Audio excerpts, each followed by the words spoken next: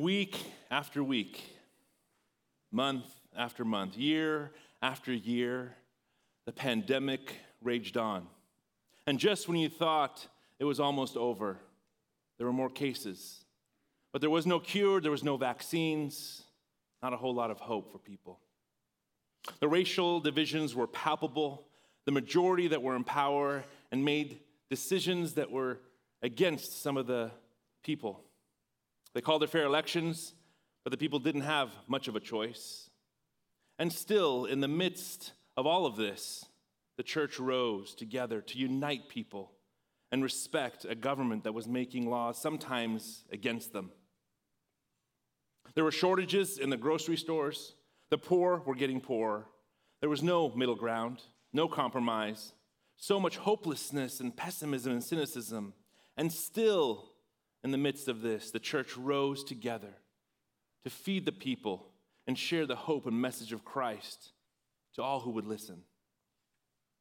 People criticized their leaders daily, made fun of every comment, every decision they made. They were violently against the increase of taxes and laws that were restricting their movements and their choices. And still, the church rose together to bind up people's emotional wounds and build bridges of peace. There were muggings in the streets and beatings. People were just walking down the roads, clutching their purses and backpacks in fear. One particular hate group resorted to stabbing the police and authority figures in the streets at night. And still, the church rose together to heal people's physical wounds. The pandemic raged on with no hope for a cure. Everybody was suspicious of everyone else. Some never even left their homes.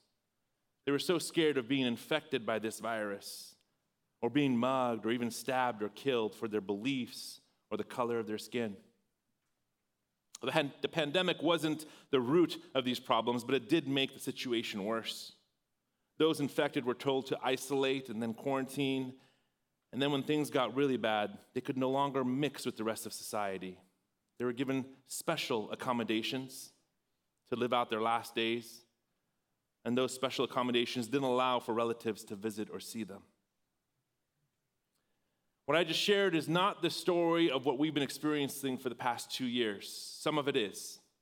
It's actually the time and climate in which Jesus was born and lived and ministered in the first century.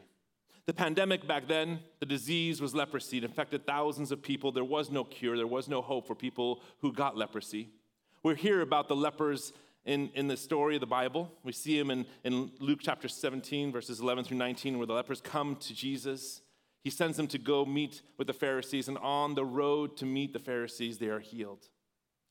The Zealots were the violent group. They were the ones who were known to stab Roman guards at night or in large crowds.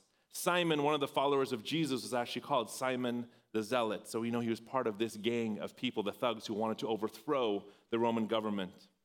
The Jews and the Romans were in deep hatred of each other. And when the Christians came along, they hated that group even more together. But still, it was this early church that rose together to take care of the least of these. You see, the greatest apologetic the church has to an unbelieving world is love. It's the greatest tool that we have to demonstrate God's grace and love and peace, forgiveness and redemption, is to share his love with others who are in need, others who are broken, others who are lost. And how we unconditionally love others opens their hearts to hear and receive the greatest message, the greatest news mankind has ever heard, the gospel message of Jesus Christ, that he came to die for people's sins on the cross, to forgive them of their sins and set them on the path towards righteousness. There's a famous saying many of you know already: people don't care how much you know till they know how much you care. It's important that the world sees that we care first. We don't just parade around screaming in the street corners, yelling at people what we believe. We take care of their needs. We feed them. We bind their wounds. We try to build bridges of peace with them. The early church did just that. They cared about the lost, the hurting, the broken, the marginalized. The lepers, they would quarantine in these pits They would separate them from society when their families all got infected. They would take them out of the cities and put them in these either dug or natural pits. And when people would remember them, they would take buckets of water and food and lower it to them. They were just expected to die. Nobody was supposed to have encounters with them. Nobody could touch them. No one wanted to touch them, except for one group. And we know this because it was the Christians who went down with those buckets, asking the guards to lower them into the pits, to take care of the least of these. They gave their lives. The early church risked their lives, their reputations, their jobs. And even now, as a church, we can do the same. We can be a light, a source of hope for those who are marginalized, who are the outcasts in our society as well, those who might be infected by whatever disease they have. I want to take a little moment to honor some of you who've kind of gone down into the pits with some of those who've been sicker in our society. The last couple years, we honored you in the beginning of this pandemic, but it's been a while now since we've honored you guys. Some of you who have risked a little bit more than those of us who were able to work from home.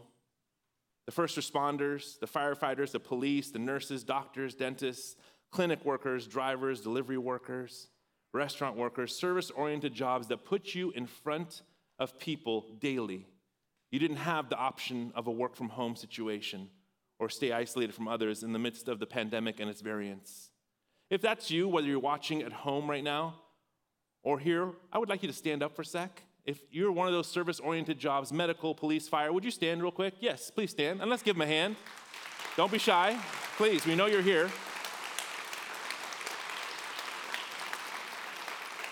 Thank you, guys. Thank you for letting us be part of that missional church through you as well.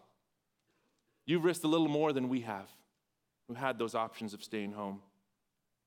Some of your family members got sick. Some of you got sick as a result of your jobs. We know that. Some of you lost a relative or a family member that was close to you. We know that. You're doing what the early church did 2,000 years ago, risking their lives to go into these pits to take care of the people whom society not only forgot, but wanted just to die and go away. Whereas the church, we don't want to see that happen. We can be that same missional church, birthed through the pain of persecution, birthed through a pandemic time to shine Christ's love and message to an unbelieving world. This book that we have for you guys today, and those of you guys who are online can see the digital copy before you come to church and get your physical copy, is a reflection of the love and the care and the giving of this church to so many of our missionaries, 28 local, global, 12 global, and local as well, that they're the ones who are taking the message of Christ to our community outside of our walls that we partner with, and so thankful to do with them. Over $1.75 million was given just this past fiscal year. And the year before that, even more in the first year of the pandemic, to give and share Christ's love and goodness with the hurting and the unbelievers outside of our walls. Many of you guys helped with this book. If you gave $1 to Loud Fund, if you gave to the General Fund, a portion of that was used for this. If you gave to Advent Conspiracy or Giving Good this fall, your monies went to support water wells, 60 water wells in communities that did not have fresh water. Could you imagine that? Living in a place where the water you drink could literally kill you. And you guys have gone to 60 different villages this past year to give them water. 30,000 people today, just because of this last fiscal year, have fresh water today because of your giving. You participated and are a part of this with us. And many people who are listed in the back of the book, the elders, the Go Board, those on our staff who helped to curate these stories, our missionaries who sent these stories into us, the editors, thank you for making this happen. We're privileged to have a little bit bigger book this year to celebrate a little bit wider and give you guys a chance to get to know our missionaries a little bit better about what they do. We believe the world can reject the Bible. We know that they do. They can say it's all lies and throw it away. They can reject us as pastors, me, and the preachers and say, they're liars. I don't want to believe what they do. It's truth. They can reject you as believers, as Christians. But one of the things they cannot reject is our love. How we love others, it's impossible to reject. How we share and care genuinely, selflessly, the world the non-believers can't reject. We see this message from Jesus of how we should serve in a beautiful story of Jesus washing the disciples' feet. We see him kneeling down towards the end of his life, gathered in the upper room with the disciples. After they share a meal, he grabs a towel and a bucket and begins to wash his disciples' feet, and they are shocked because the feet are the dirtiest part of the body back then. They walked in sandals. Their feet were dirty and muddy and grimy. Even today in the Middle East, the feet or the shoes is the worst part. So you see people throwing shoes at each other. That's a disrespect. But Jesus begins to wash, and Peter says, "No, I don't want you to wash my feet. I will wash your feet." And Jesus says, "You will have no part of me unless I wash your feet." And after he washes every disciple's feet, including the one who will betray him, he tells them, "Go and do the same for others." He sets the example of what it means to serve. It's not always going to be pretty. It's not always going to be glorious or shiny. Sometimes it's the dirty work you Christians have to do to share God's love, his love, with others. He demonstrated that for us. And then he shared these verses in John chapter 13, verses 34 and 35, where we get one of our loves.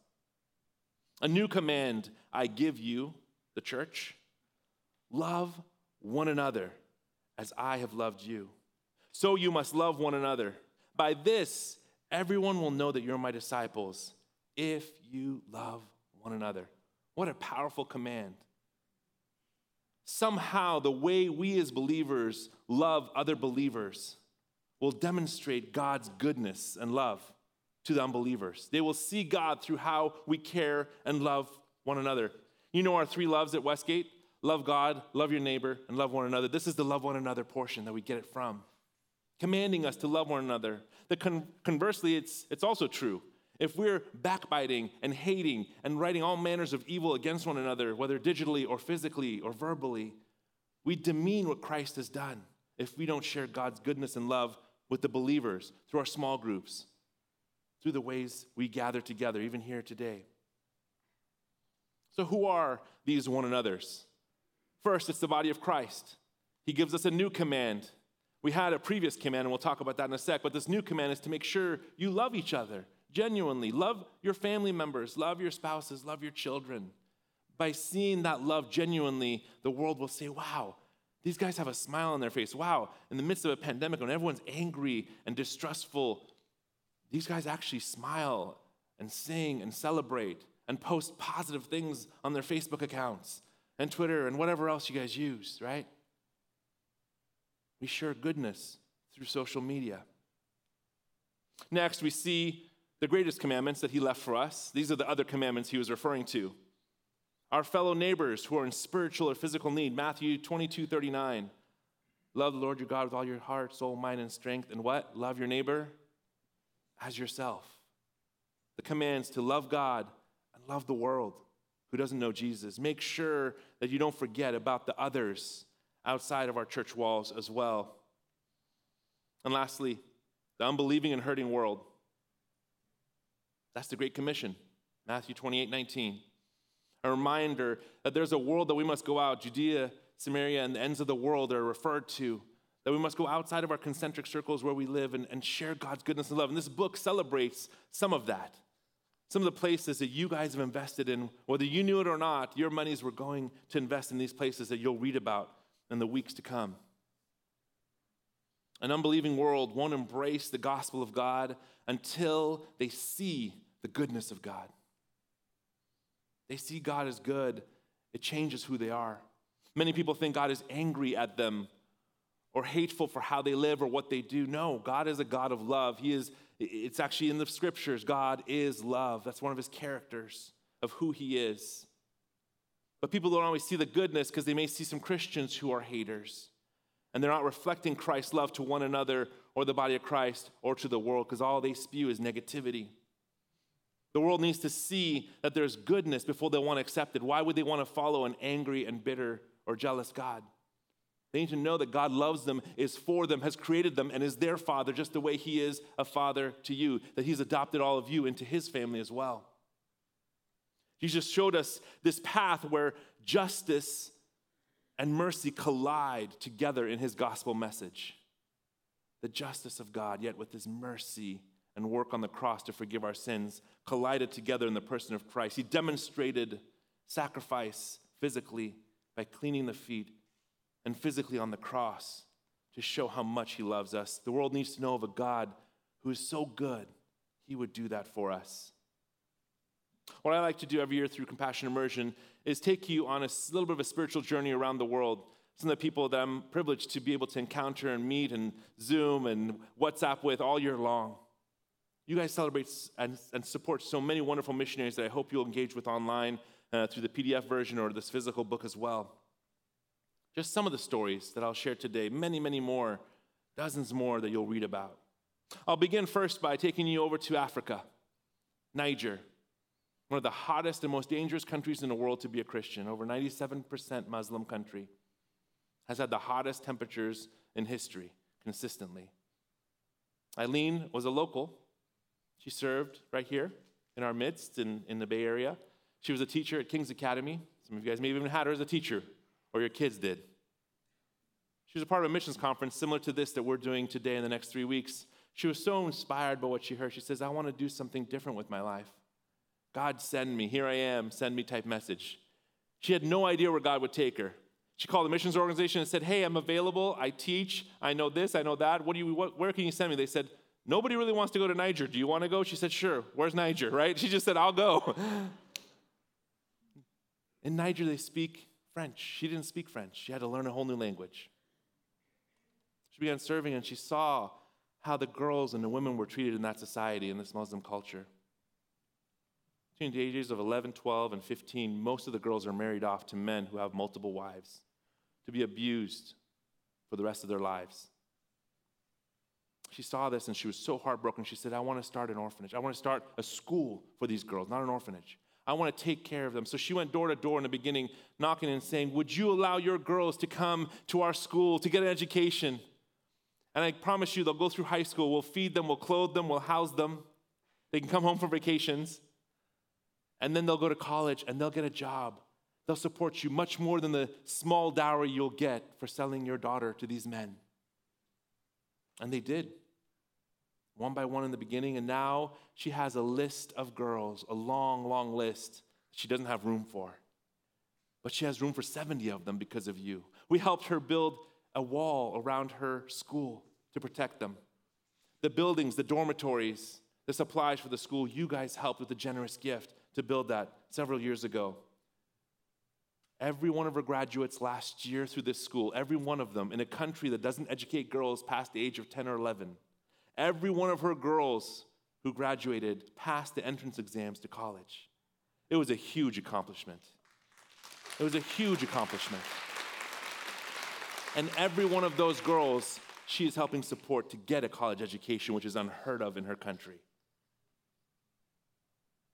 The church is rising together to reach the vulnerable, the exploited, and the abused because of your gifts. Let's head over to Afghanistan and Iraq, Syria, countries that you've heard of so much turmoil because of the Taliban and ISIS and just the extremist Muslim groups that have been attacking everyone, even their own. What you didn't know maybe was that we had 8 different people in the country at the time of the Taliban takeover. We saw this coming, and we began to speak to our missionaries and say, maybe you guys should get out earlier. And they got plane tickets to leave in July and August. The 5 who got plane tickets in July got out safely. Their plane left. There was 3 who were remaining. Their planes were canceled because of the Taliban's fast entrance into the capital. One of the 5 who had left felt so guilty that he was in safety. He called us and said, I'm going back. We said, no. He said, I'm going back. I cannot leave my teammates. He goes back into the country to serve and give, going back into the zones of the Taliban. They tried many times to go to the border, to fly out. They were beaten, slapped by the Taliban. Several times they got through. 3 times they got through to the soldiers, and they were not allowed through because of this or that, even though they had letters from U.S. senators and leaders here in America supporting them and letting them know that they're safe people. Unfortunately, they couldn't get through the barrier. One of them finally did. The day of the bomb blast, she was 20 feet away from the gentleman who blew himself up and killed the soldiers. She survived because one of those American soldiers stood between her and the blast. She lost everything, her backpack, clothes, shoes. She was just out there, passed out because of the concussion. She actually had gone through the line to be led into the airport, but because of that, they shut it down. She was stuck for the next 3 months. Luckily, she was able to get a passport. But during these 3 months, these pictures that I'm showing you are who they served. They didn't just go hide in a house. They raised money, and we sent money as Westgate. And we gave them tools to go buy food and wood and cooking oil and heating oil and blankets because it gets cold there in the wintertime. And they went door to door giving bags and bags of food to sustain them for a month or two. They began to serve and even share their faith, even knowing that they could well die. They did so over the last 3 months. The good report I can share is that they were able to get out finally. By mid-December, they finally were able to get on planes to leave and go back to their countries. The church rose to rescue some and to serve those families who were left behind. Let's move over to India, a few countries away. Over $100,000 was given just to COVID-related projects over the last fiscal year in 4 different regions of India to help touch the lives of those who were infected, those who needed food, those who needed medicine, vaccines, hygiene training, as you see here, and importantly, sharing Christ's love. In a country that rejects Christians, a president who's denied Christians' rights and actively working to thwart Christian efforts and kick them out of the country, our nationals serve the poorest of the poor. They were able to witness through this time the gospel message of Jesus, giving people hope, not just medicine, but Jesus in incredible ways. The church rose together to meet the needs of the sick and the lost in India because of your gifts through these 4 different groups. Now let's move over to Indonesia and China, Laos, the Philippines, Southeast Asia, and Asia, where we have so many of our missionaries, clandestine missionaries who are working in secret many times. These families gave out and passed out food and medicine, and also the gospel as well there to people who are hurting and lost. You see the pictures, the beautiful pictures, and them going door to door saying, do you need anything? Can we feed you? Can we help you? We had shortages here, but could you imagine what it would be like in a third world country where it's difficult enough to put food on your table in a normal week when you normally work? Many places where what they make that day, they go to the markets and buy the food for that night. There are no savings accounts. There's not this expendable money or credit cards. If they don't work that day, they don't eat that night or the next day. So imagine a family that gets COVID or a family member who loses their breadwinner to COVID or some disease. How much harder that would be. That's where our missionaries go. They find these people and say, we'll help. We're here in the name of Jesus to help you. And you see again the gospel message through the acts of kindness and love spread through the lost world. The church is rising up to meet the needs of the poor everywhere. Let's fly to another continent now, Bolivia, in South America. COVID severely hit and impacted one of our missionaries there over the last 2 years. Claudia, for over 25 years, since her college years, was inspired to work with street children. She met a street child one time going to school, going to her classes. This boy literally came out from underneath a statue, moved a rock, and climbed out of a statue, she told me. She was so shocked, she went up to him and said, why are you here? She says, I live in this statue. It's the warmest place I know that's safe. And she begins to hear the story and is so broken to realize that in her privileged life in Bolivia, there was a whole segment of society that had nothing, these street kids. So she started an organization out of college to go at nights, and they drive around and they go into the parks and they go into the cemeteries where a lot of them hide next to the crypts because it's warmer there than other places, safer, sometimes in the trees because of the wild dogs in their society that roam around. They find them in trees hiding, sometimes without blankets, and they go up to them and give them an opportunity to say, would you like food? Would you like a warm place to sleep tonight? Would you come with us? And these kids many times say yes. They find out their stories. Not only do they take them into their schools and orphanages, they adopt them legally through the government systems. Beautiful, beautiful organization. Taking care of the least of these in Bolivia. But sadly, in February of 2020, Claudia's husband, Richie, was at a conference in New York City for tech workers. You see, Richie was the biggest individual financial supporter of her organization. They gave of their own funds. Claudia never got a dime and still to this day hasn't received a dime from her work over the last 25 years. She volunteers leading this orphanage. Her husband came home, was one of the first diagnosed cases of COVID in Bolivia. They didn't have ventilators, they didn't have medicine, they didn't have care. Even though they had the money to go to the best hospitals, they didn't even have a working ventilator in any of them in Bolivia. He died in the hallways of a hospital after 7 days. She lost her husband, the biggest supporter of her work. But again, COVID hit their family last year, July of 2021. Her brother-in-law, her sister's husband, Mauricio, who also I've had a chance to meet with and break bread with and spend time with. Mauricio, who is actually a Bible smuggler into the Middle East. He's also a missionary himself, not only a pastor for Bolivia, but also has smuggled over 7 times significant amounts of Bibles with teams into the Middle East during a time when they didn't have Bibles available. Crazy, crazy stories in his life as well. Mauricio got COVID, young man, 3 young kids under the age of 7. Sadly, he passed away too. There hadn't been vaccines there yet to help.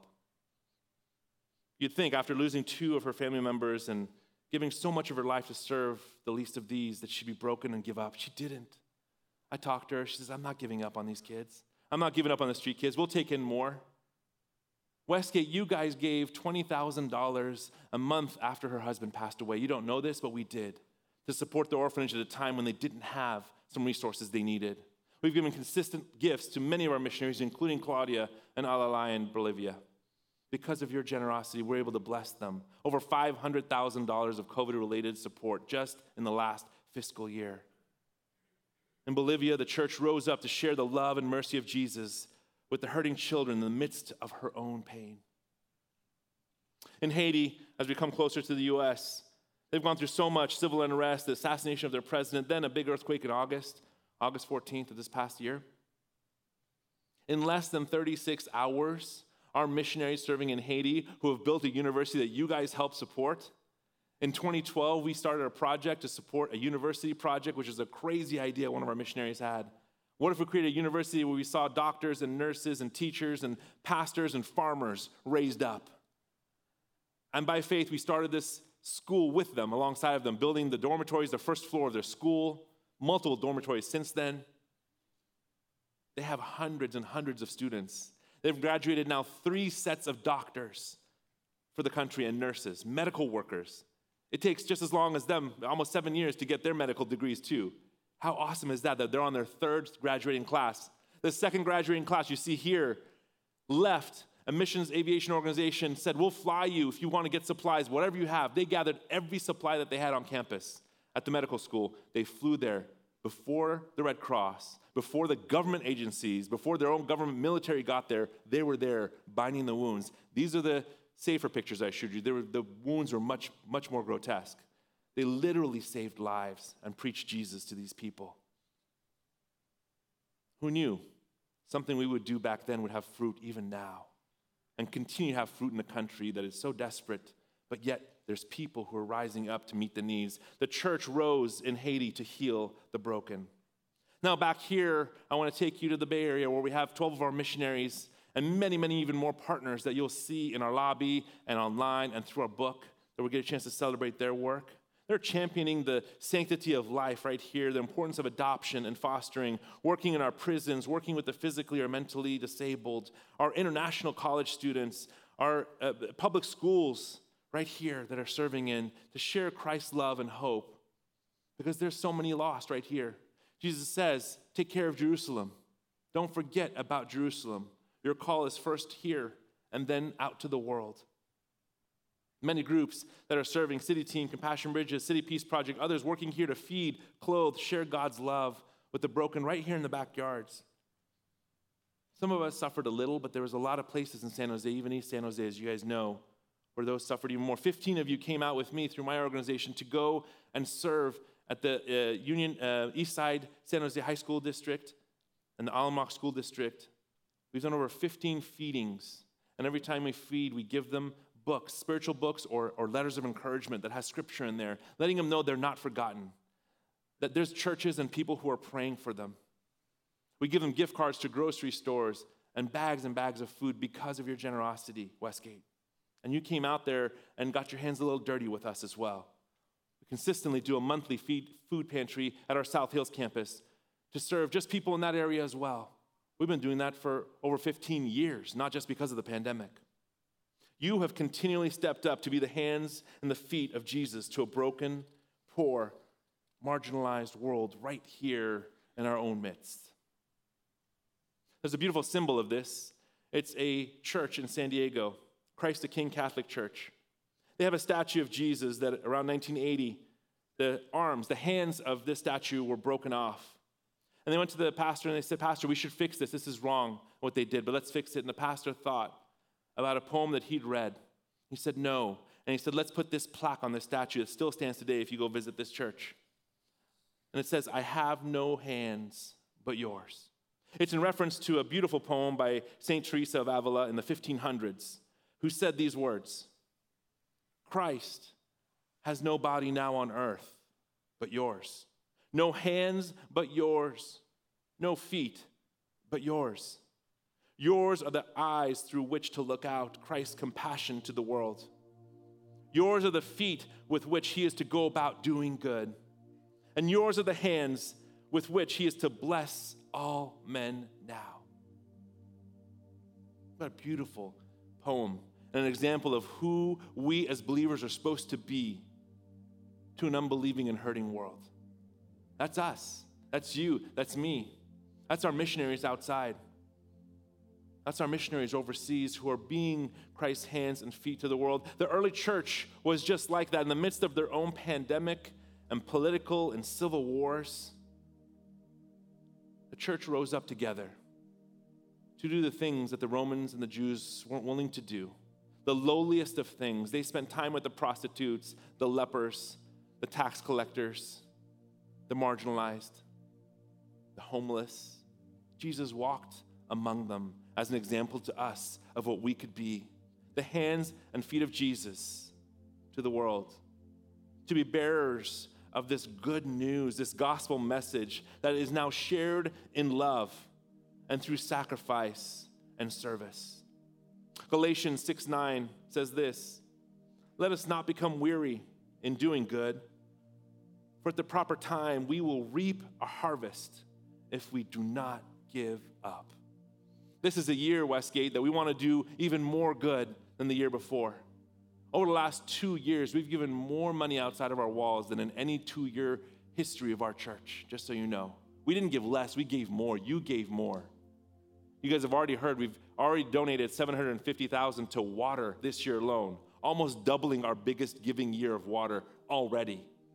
Crazy. Awesome. Thank you. And Loud, that's going to support so many more projects and so many more needs, so many more families that are lost and hurting. You are giving when you give even $1 to the general fund. A portion of it will go towards missions as well, but all of it through Loud and Advent Conspiracy. Thank you for not growing weary in this season. Maybe you were distraught. Maybe you went through depressions. Maybe anxieties rose in you as it did in many of us. But now's not the time to hide in our homes. It's our time to go to the leper colonies. It's our time to go in the midst of the hurting here in the Bay Area and to support those who are doing it globally on our behalf. Thank you, Westgate, for your giving. Thank you for your prayers. Our missionaries feel those prayers. And as you read this book, pray for the individual missionaries. Engage with them one-on-one, with an email, with an encouragement. Go and talk to them outside in the tables. They are blessed because of what you do and how you give and how you pray for them. Let's pray. God, thank you for your amazing love for us, your grace and mercy poured into us that we have anything of good to give to others. God, some of us didn't suffer as much these past 2 years as some of our missionaries did. But thank you that these missionaries are examples to us of not giving up. Eileen is not giving up in rescuing girls in Niger. Claudia is not giving up to rescue these street kids in Bolivia. Haiti is not giving up in the midst of a civil war, God, to take care of the hurting and the broken in their midst. Our missionaries everywhere, even the hardest places, are continuing to share your love and grace and give your provision to them. Thank you for letting Westgate just be a small slice, a small piece of your kingdom puzzle to help our hurting world and to share your incredible news that you love them and you died for them and you rose again to give them new life too. We love you and praise you. In Jesus' name, amen.